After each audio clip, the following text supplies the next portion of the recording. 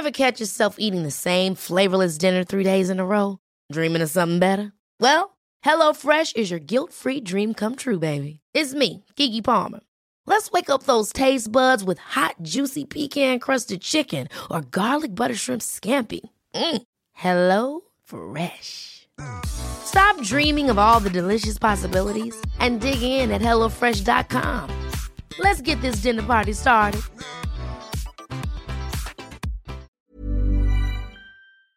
I mean, who doesn't love a sad song? They're needed in the world to help everyone.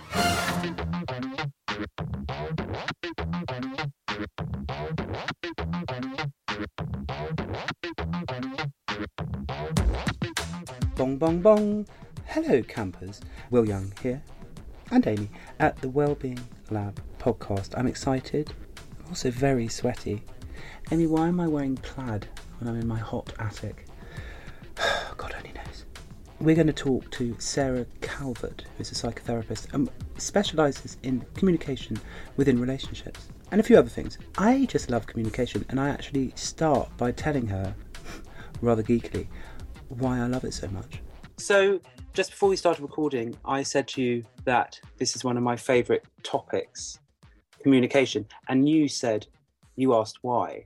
So I'm going to tell you, because I think, in fact I know, learning about healthy, boundaried, appropriate communication has literally changed my life. And I just wish that we were all taught it. I think communication, lapses in communication is probably one of the biggest problems in the world.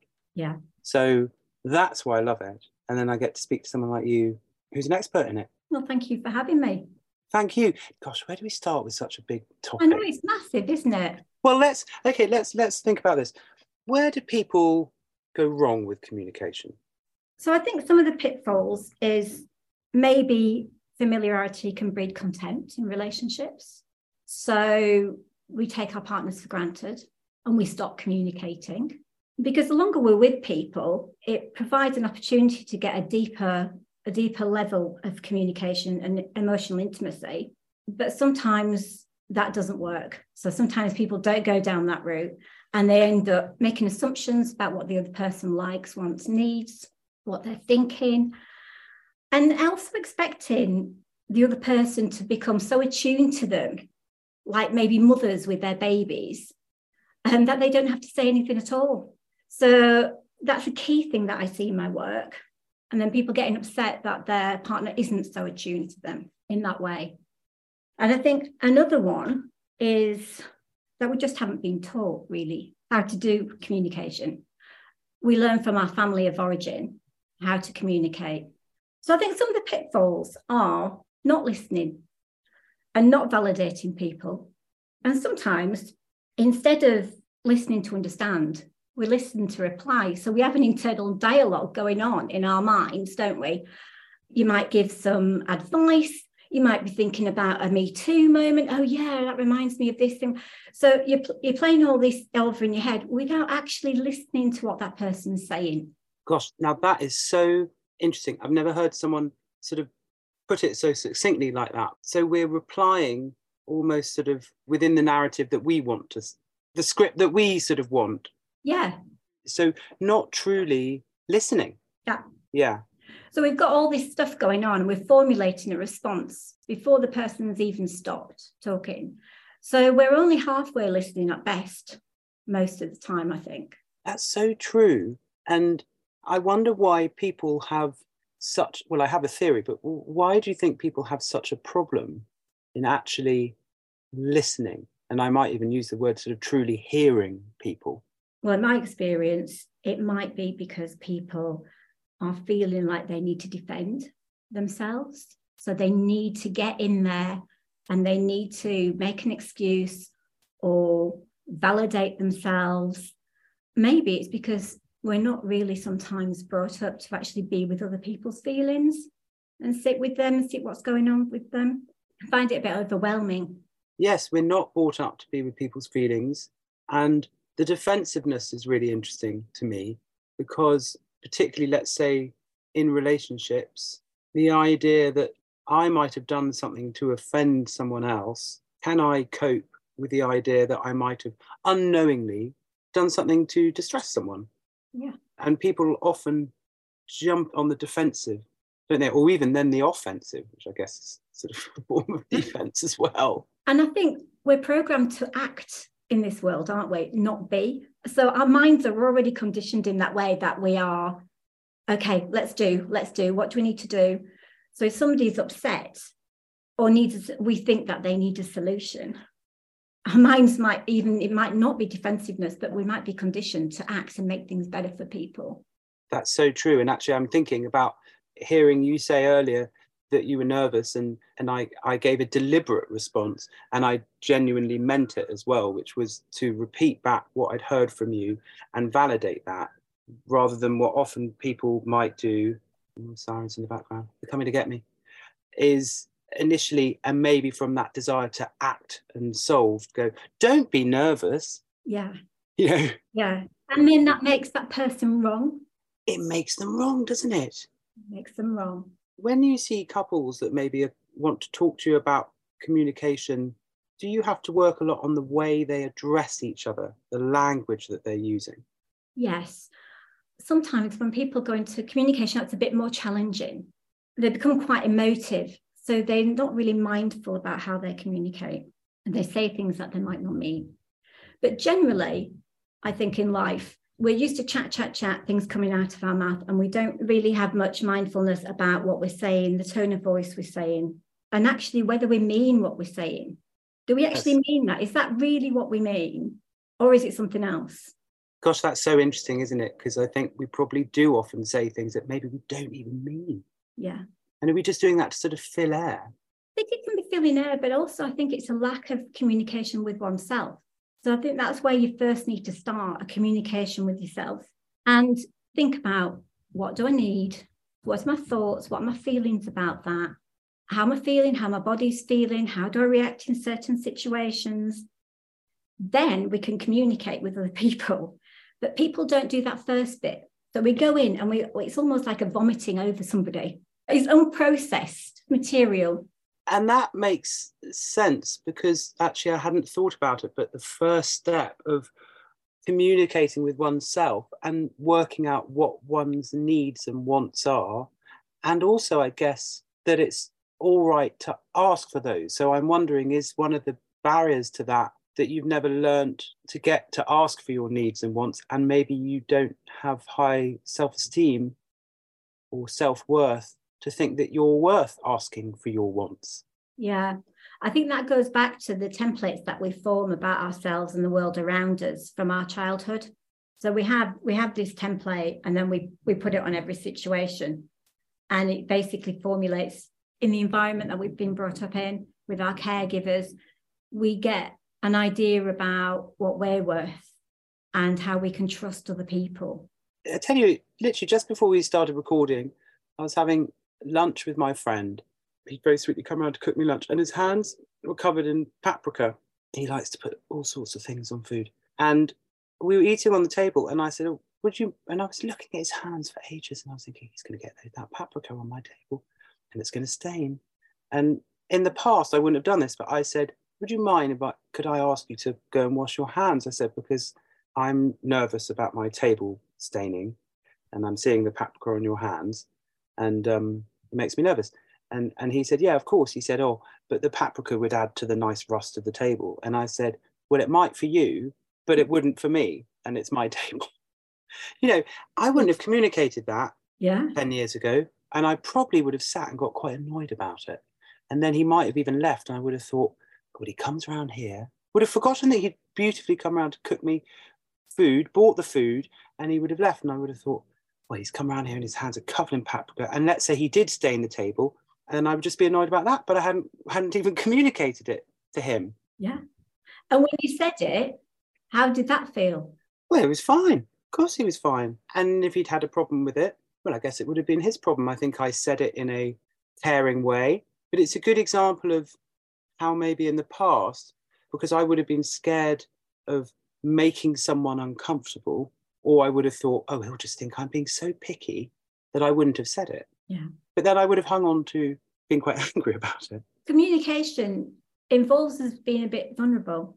doesn't it? It involves us actually speaking our needs and our wants, and maybe saying to people, that's not okay for me. Yes.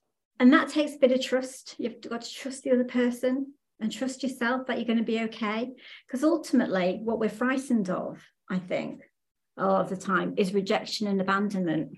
That's at the very core. We might not be very conscious about that, but at the very core, if we really drill down into it, often people in couples will tiptoe around issues because they don't want to upset the other person. And they're worried about that. And then if you drill down a bit more, why don't they want to upset the other person? Well, it's because of fear of abandonment, rejection. They might leave. They might leave, or you might upset that person so much they might not be the same. So once you get over the first sort of hurdle, if you like, of someone learning to communicate with themselves, how do you then help couples communicate with each other?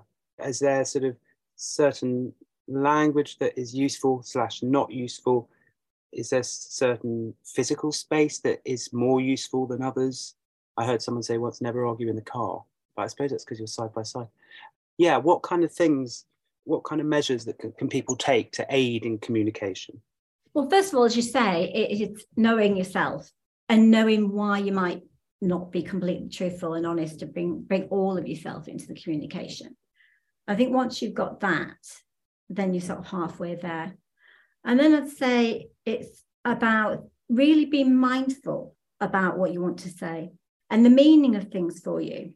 So there's a lot of people that come into my consulting room, and it's as an example, I'm really, really angry, keeps leaving the toothpaste top of the toothpaste or can't stick the dishwasher. And you think, what is going on here? Because it's never about the dishwasher. Never about the dishwasher. It's about what the action means to the person. So they're going to attribute a meaning. Is it, I'm not listened to, I'm not cared for, I'm not valued, they don't look after things, they don't look after me. So what is it? What's at the core of that? So I think one needs to be quite clear about the meaning of things, and you need to take a few moments to think about that. So you'll often hear perhaps slightly sort of everyday, seemingly menial things come up, and actually it's about what's going on underneath those actions and activities. Yeah. And someone told me the importance once of talking from the I position. Yeah, using nice statements and not sweeping generalizations. You're always doing this, you always make a mess, you always do this, you always do that. If you've got a bit of a bugbear, go down to what's happening in the here and now. So use that one example rather than sweeping everything up and giving it to the other person. And is it okay to say to your partner, you're doing this? And do we tie it in with, so something I learned in treatment in group therapy was, when I experience you doing this, what comes up for me? So I'm sort of never really on the attack, because I always feel sometimes when people immediately come in and go, I mean, the classic thing is, well, you made me feel like this. I'm sure you hear that a lot. Well, when you did that, you made me feel an idiot.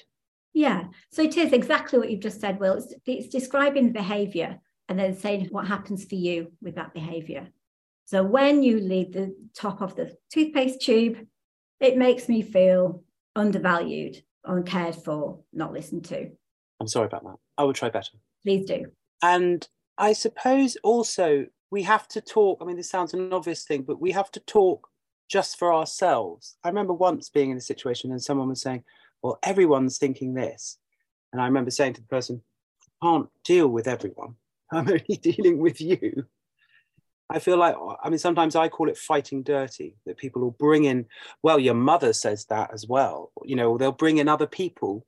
Do you come across that ever? Well, yes, because I think they're trying to validate their position, aren't they? So they're not comfortable with just sitting with what they're feeling themselves. They have to bring in everybody else to back up the fact that they're experiencing something. And we don't know what everybody else is really experiencing. No. And I think just going back to what you were saying about how you bring up things that you're maybe upset with, it's about avoiding criticism. You can complain about the behaviour, but that's different to a personal attack, criticism, isn't it? Can you give us an example of that? I think that's really interesting. Yeah, so you're always doing this, you're always doing that. everybody says so, rather than actually, when this happens, I feel like that. I have a request for you to go and wash your hands before you sit at the table so you don't cover it in paprika. Yes. They're bringing that request in as well, so they actually know what to do to change it.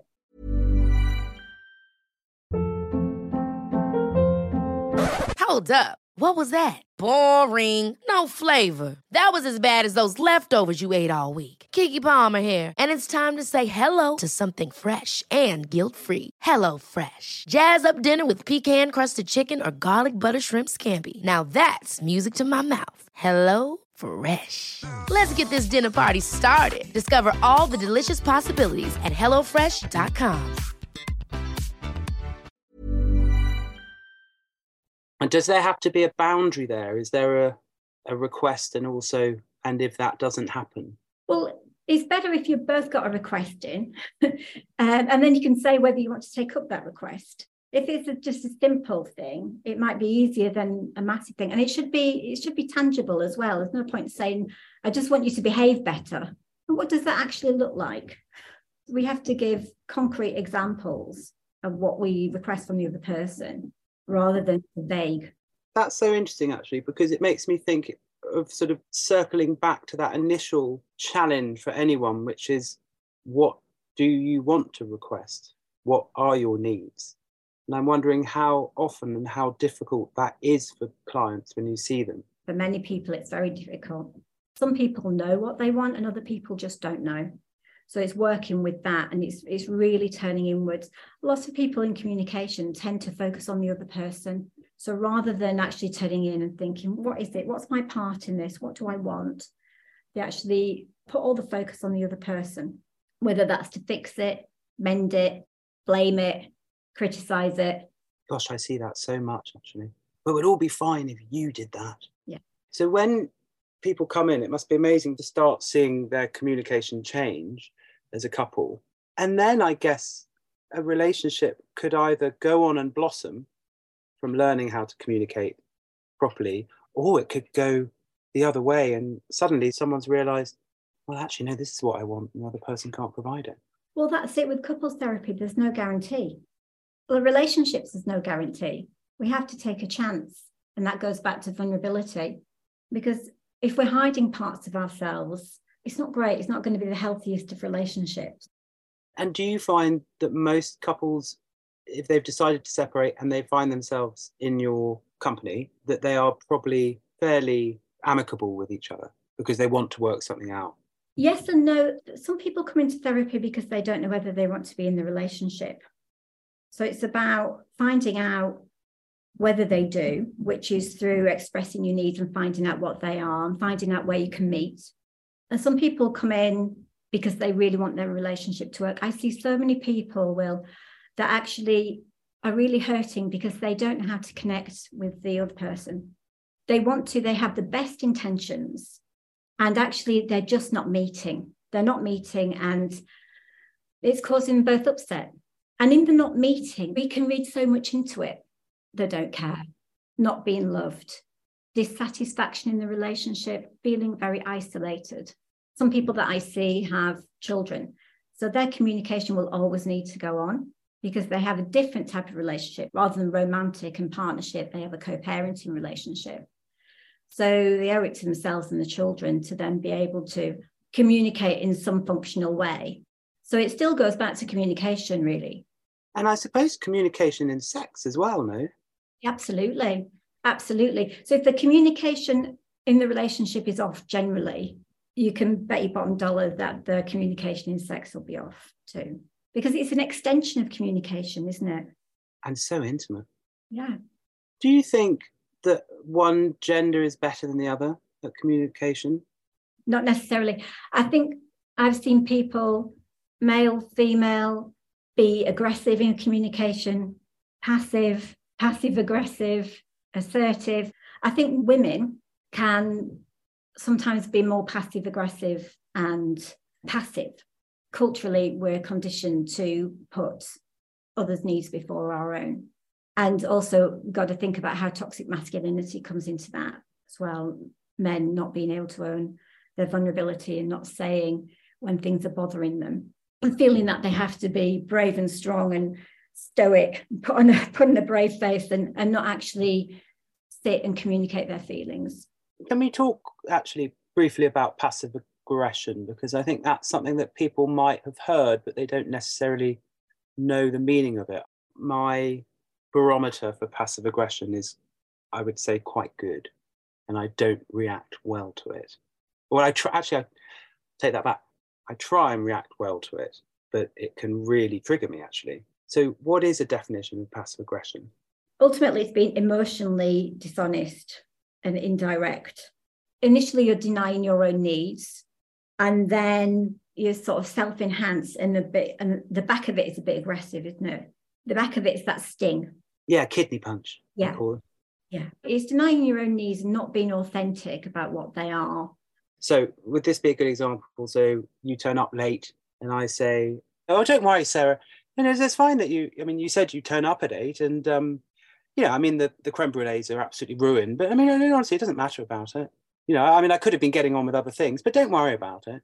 Yeah, that's an example of it. And the thing I find about passive aggression, I have worked with someone a couple of years ago and I found this person very passive aggressive. And I have to say, one of my barometers for if I feel someone's being passive aggressive to me is that if I feel I bring it up and it's really petty, then I think they're being passive aggressive to me. Often it's like water, I can't hold on to it. It seems sort of petty to say, well, you said it in this way. It can seem a bit like, well, what do you mean? Okay, sorry, I said it in that way. It's quite hard to get hold of. Absolutely, it's difficult to get hold of. A lot of it is just a little sting. So I've been passive aggressive about my creme brulee. By the way, I've never made a creme brulee. And let's say I'm a person that can tend to be passive aggressive. What would be a better way of communicating with you that I'm upset that you're late? So first of all, take a breath, because when we're really emotional, communication just gets really mixed up and we become a bit dysregulated. So take a breath. And what you might want to do is take some time out. So take some time out and have a think about what the meaning is again for you, why you've become activated, and think about what you want to say. So again, you're okay to complain about a behavior and maybe say, I was upset that you turned up a little bit late. I'm looking forward to enjoying our evening, and it made me upset that you were late for me, because maybe it meant that I wasn't really important. So you've got the meaning, you've got the feeling, and you've got what you're thinking. And if someone comes back at that with, because as we've discussed, maybe they're not able or they find it uncomfortable to hear my emotional reality, and go, well, it's not my fault. It was the trains. If I can make the trains run any smoother, I would. They're being defensive there. And people usually get defensive because they perceive an attack, or they feel like they're being attacked. What you could say is, yeah, the trains are like that. They get delayed sometimes. Thanks for letting me know that that's what was going on for you. And I still feel a bit upset. Okay, here's the thing. I'm really glad we're doing this. Often what people can do is they could so easily de-escalate a situation by just validating and hearing the person. And yet they find that so difficult to do. It's back to that defense, isn't it? Back to that defense that they have to defend themselves. They're under attack. And what I suggest people do is, if they are feeling really tense and they're feeling like they need to defend themselves, I'd invite them just to name what's going on with their partner in that moment. So, okay, I'm feeling quite tense. I don't know what to say. My head's spinning. I don't know what actually I need or think. So just by naming those things where you are, you're communicating, you're building up some intimacy here. This is from both sides. Yeah, you don't necessarily have to fix it. And if the other person can't do it, it doesn't stop you doing it. Just lets them know, I'm feeling a bit tense. It's a bit uncomfortable. I don't like things when it's uncomfortable between us. And I guess also, we don't have to address something immediately in the moment, do we? We could park it for then. And particularly if we're activated, try and park it, have a good evening, don't be passive aggressive, and then come back to it in a centered way, maybe the next day. That's right. And when couples are having upsetting conversations, if they need to take time out, I would always suggest that they talk together about what that time out looks like. and how they can simply convey that in that moment. Then they can use that simple time out to get themselves away, take stock, and they will have agreed beforehand what that time out looks like, what it's used for, when they come back together. Because some people, when somebody takes time out, they think they get really anxious, think that other person's disappeared. So to know that actually, well, I'm going to be back in 20 minutes, I'm going to be back in an hour, I need 2 hours. What about the use of text messages and sort of WhatsApp? Because I would imagine a lot of couples get into arguments, little bitty arguments over WhatsApp, probably more than email. Yeah, it can be really misconstrued, can't it, all that? Because it's so reduced and it's quick. Part of the problems, I think, is that everybody communicates really rapidly and really quickly, not just on text, but we're so busy, we want to just get things done, don't we? So we reduce our communication, which isn't helpful, because then people fill in the gaps. The other person fills in the gaps with their own meanings, template that they've experienced of past relationships. All the stuff gets put onto that situation and we make assumptions. So do you encourage couples not to have sort of more heightened, let's say, conflict resolution via things like text? I would invite couples not to text when it's anything challenging or anything emotional. And as much as possible, actually have face-to-face conversations, or even on the telephone. That's better than text or email, because we can't read people's body language, and so much of communication is actually in their body language.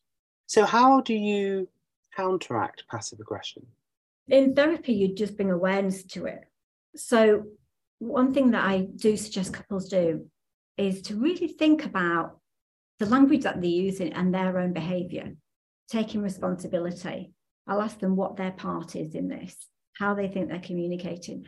Would they communicate like that to their best friend? Or is it just something that they're doing in this relationship? Would they like to be communicated to in that way? So a lot of it is eyes of empathy and being able to see it from the other person's point of view. And the intention, what is it you're really wanting from this communication? What is it you're really wanting? Are you wanting to slap somebody and sting them or have a one-upmanship? Or are you wanting to connect, be understood, have resolution, get your needs met? So it's also bringing some consciousness to around what the intention is. And in couples, on most of our interactions, we want to have good interactions, don't we? That's what I was going to say, is I suppose, these kind of communications that are happening within relationships, they can, and I like using the word should, but I can't think of another word, should really being used within business, within friendships, even within daily interaction. Yeah, absolutely. We have communication about everything in our life with everybody that we come into contact with. And even if we're not communicating effectively, we're still communicating. So what is it we're actually showing? Acting out is still communicating in a way. It's not effective, it's not productive, but it's still communicating something. I do have something that might be useful. Oh, go on. I love anything that's useful. Well, for your listeners, I did an invitation, and that's to see if they can improve their relationships with doing a bit of an experiment. Let's talk about this. This is great. Okay. Go on. So what I'm going to invite people to do for the next couple of weeks is do a bit of an experiment. Appreciate the positive aspects of each other.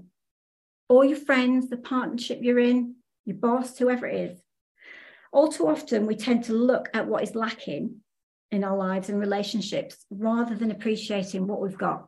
Being appreciative regularly helps to change your mindset, and it helps to change the atmosphere in the relationship, because people are feeling valued, and it drives people to do their best, whether that's in the workplace, in the friendship, in the romantic partnership, and it increases a sense of security. And it also makes having challenging conversations easier. So that's the first thing. And then the second thing is, if you're having trouble communicating, to practice communicating about non-emotive subjects. Put your thoughts and your feelings in there 2 to 3 times a week, and take turns in listening and mindfully communicating. And that'll build your skills and build trust in the communication process, so that when you do speak about more emotional issues, you've got a platform, an established platform that works for you both. So I would do the appreciation every day. Just find one thing about that person and convey it and say why you appreciate it. What's the meaning? Again, what's the meaning for them? And then the third thing is ask your partner, ask your friend, what is it that makes them feel loved and cared for? Because your showing of love and care might not actually hold the same meaning for them. So, for example, if your partner is making you dinner and making you big elaborate dinners, but actually what really makes you feel loved and cared for is a big hug, then it's getting lost in the translation. So I'd invite everybody just to do that for a couple of weeks and see what happens and check in. But tell your partner, if you're doing this, tell your partner that you're doing it as an experiment. Otherwise, they might think something's up. Yeah, I love that invitation. And I'm excited by this because I would really love to hear from people who might take up your invitation for a couple of weeks and hear the results. Wouldn't that be brilliant? Just one thing a day, but make sure you tell your partner what you're doing. Otherwise, they will think something's up. I love it. Thank you so much. I just thought that was so informative and so wonderful. Thank you, Sarah. Thanks so much for having me, Will. Oh, an invitation. We've got an invitation. I'm going to do it. In fact, I already started doing it with my friend Alex, who came out to offer me a coffee. I was maybe getting irritated because the ladder was creaking and I was thinking, why is he coming up while I'm recording? And then I thought, no, appreciate it. He's gone to get me a bloody coffee. Thank you so much, Alex. I really appreciate it. I'll be down in a sec. Change my day. Change my flipping day. And that's what's so good about doing this podcast. You just learn little tricks that can make your life a lot easier. Do get in touch. If you're going to do the invitation, let us know. Yeah, and let us know how your communication is within your relationships, maybe friendships. Did you take anything away from hearing about the texting? I did. So let us know. Get in touch as ever.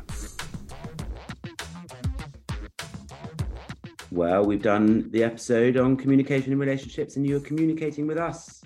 Thank you very much. Hey, Will and Amy. Amy, you're getting a lot of mentions now. Have you noticed that? I think we should start a t-shirt saying, I'm Amy's friend. I really enjoyed the episode on forest bathing and how nature can make us feel better. When the weather is good, I try to cycle to work from my house. I go through the Heath in Hampstead in London. It always makes me feel like I'm starting my day right, looking at the beautiful dogs running and the breathtaking view of the city in the background behind all the trees. I cherish these little moments of nature in the city and they always put a smile on my face. Well, this is rather lovely. Thank you so much for this episode. Thank you for such a picturesque communication. Hi, Will. I just saw a bat and an owl on a holiday in Cornwall. It was a beautiful feeling to be in the moment. I love nature and I really loved the episode on forest bathing. This is brilliant. Now I'm wondering, it almost sounds like you're under the influence of something. Are you in Cornwall or are you just in your bedroom on mushrooms? Will, nature really helps me. I want to move closer to nature to help my complex PTSD and fibromyalgia. I'm with you. I didn't know it was called forest bathing. Neither did I. But I was driving back to home last night and I was thinking about forest bathing. Will, I love your podcast. Oh my God, I'm so glad I found it. Thank you. I thoroughly enjoy educational podcasts. I'm currently making a macrame backdrop for my wedding and I'm working my way through your episodes whilst doing it. Just wanted to say I found your gut health episode very interesting. It's inspired me to read more into it and I've now purchased Mr. Spector's book on twins, which I'll start reading this week. Well, there we go. I then listened to a podcast with Dr. Chloe Wong, which was a perfect follow-up, talking about epigenetics. I'm going to share your podcast with everyone, especially all my colleagues. I'm a nurse. We like you. Maybe just an option. Could you put it in your macrame backdrop for your wedding? Including the necessary communication for the podcast, which is email hello@wellbeinglabpodcast.com, Twitter @the Wellbeing Lab, Instagram and Facebook @the Wellbeing Lab Podcast. Next week, we're doing hypnotherapy. It's remarkable. Until then, look into my eyes. Goodbye. Did you know the Wellbeing Lab is produced by Audio AF and is part of the Acast Creator Network? It's true. Ever catch yourself eating the same flavorless dinner 3 days in a row? Dreaming of something better? Well, HelloFresh is your guilt-free dream come true, baby. It's me, Keke Palmer. Let's wake up those taste buds with hot, juicy pecan-crusted chicken or garlic butter shrimp scampi. Hello Fresh. Stop dreaming of all the delicious possibilities and dig in at HelloFresh.com. Let's get this dinner party started.